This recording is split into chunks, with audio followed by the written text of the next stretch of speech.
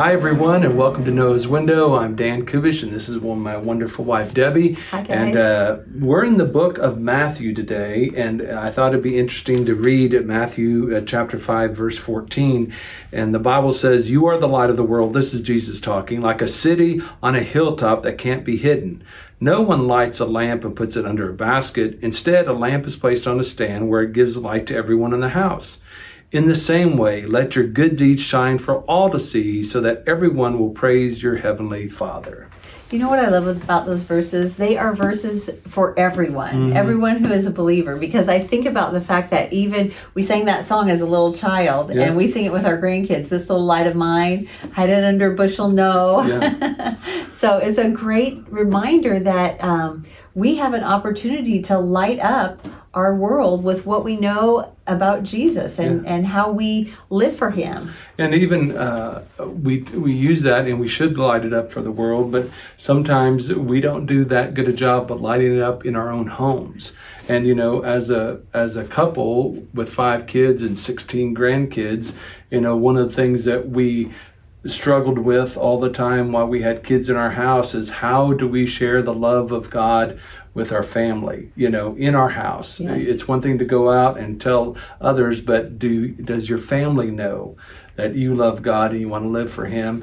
And really for us, when we got married many years ago, you know, the thing that we said to each other is we want to do more, and we think by getting married, it allows us to do more for the kingdom of God. Yes. Yes, that's so true. You know, the thing about your family is that they see you in your best and worst. Yes. And a lot of times it is your worst moments. And when they can see that you struggle, but that you truly still believe in God and know who he is, and that you run to him through those struggles, that's when they can see your light shining the best. So, and sometimes it's the simplest of things, whether it's praying before a meal. I mean, we have a few grandkids staying with us and their parents because they're remodeling their house.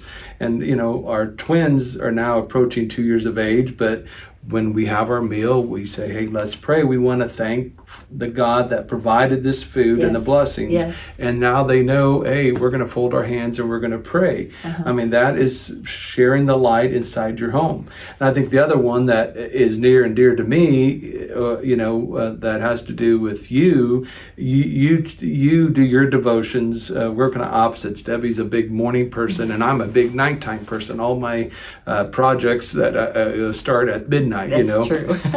But for you, you're a morning person. You like to get up early. Yes. But Debbie will go out in our living room. It's all quiet at 6:30 in the morning, and she'll read her devotions there. And there's a particular chair you sit in. And so our grandkids live in our house right now. When Debbie's not out there, when they come upstairs, they want to know, why is not Grammy sitting in that chair? That's right. But that's a testimony to them. What is Grammy doing? Grammy's reading her Bible. She's praying and getting her day started. And I think that's how we shine light into our homes. Our kids and our grandkids need to see us searching God's word, praying, and just interacting and treat others the way we want to be treated. Yes. And that's how we can shine the light of Jesus in our homes. Exactly. That's so true. And, you know, we definitely aren't going to be perfect, but that's not what our testimony is all about. It's not about being perfect. It's about living in a way that surrenders to God when you know that you've made mistakes, and comes back to God. Yeah, and it's going back. If you make a mistake as a parent, go back to your child and said, hey, I made a mistake. I shouldn't have said that word, or I shouldn't have done this. I shouldn't have reacted that way. And they know that you're real, and dads and granddads make mistakes. And, the way we can show the love of Jesus is by going back and apologizing for those things to our kids and grandkids. Right. But I think as we wrap up, I would like to just pray for us that God please helps us be the light that he wants us to be in this dark world that we live in. Yes. And that we raise kids to be light in this dark world. That's right. Father God, we thank you for your word, and we ask that you help us be the light that's on a hill, and that we won't do things that cover that light up, that will shine brightly for you. And even though this world is getting darker, we need more and more people to follow you and to shine their light to change the world around us. Please help us to do that. We love you and we thank you for your scripture and your word. And we just now pray for the people that are watching. Bless their day. Bring people into their lives that they can minister to and witness to them about the love that you have for them. And let us be salt and light in this world today. We love you. In your name we pray.